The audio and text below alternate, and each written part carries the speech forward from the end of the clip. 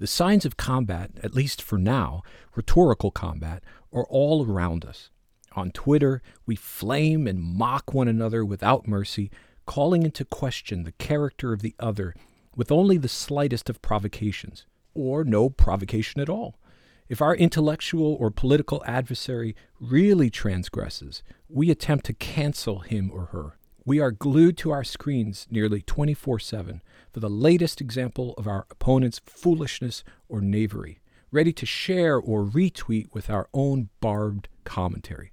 With a mixture of righteous indignation and schadenfreude, we feel justified in our verbal nastiness. After all, the stakes have never been higher, or so we think. But in the dark, private part of our souls, hanging upside down like a sleeping bat, is the nagging question, is this what Jesus intended when he said, "I will build my church, and the gates of hell will not prevail against it"? A brief survey of our nation and our world raises some questions.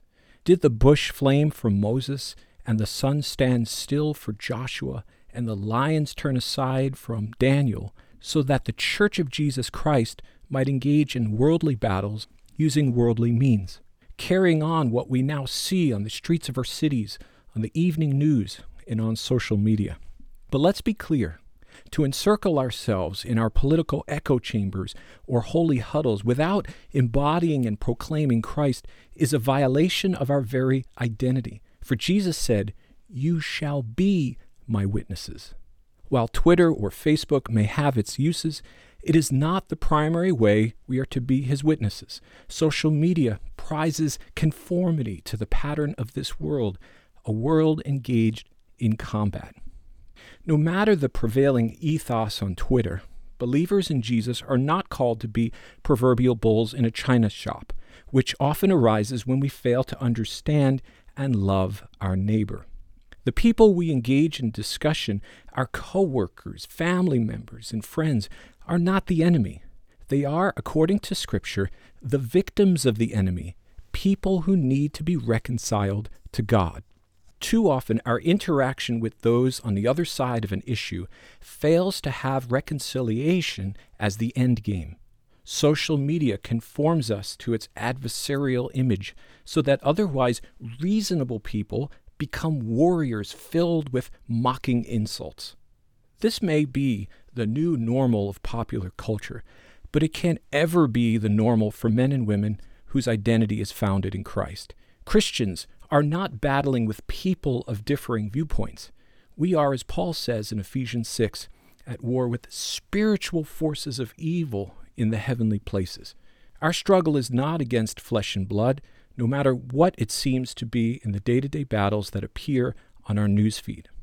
We must find grace and mercy and warm-hearted vision to look beyond the antagonist, recognizing how we can help that person draw closer to Christ.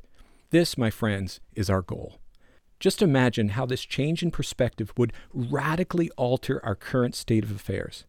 To understand that God did not design the world to be won by being more clever or persuasive, by putting the secular world in its place.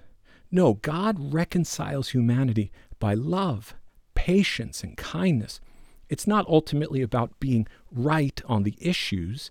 It's about helping others get right on the ultimate issue, the calling to embrace Jesus as Savior and Lord. What an opportunity. For good or for ill, Christians are no longer the moral majority, but we can still serve as a prophetic minority, a calling that comes not by retreating, but by refocusing on the role that Christians have had all along. And what is that role? To serve as ambassadors of God's kingdom, showcasing Christ's kingdom rule for heaven through his people upon the earth. This message is of greater importance than the talking points of our political party. Don't get me wrong. This is not to say that Christians can be ambivalent about political and social issues.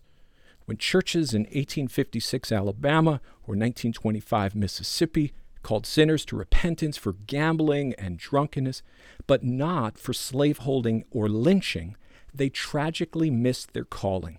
They failed to address the sins of their day with the life-giving truth and grace of Christ.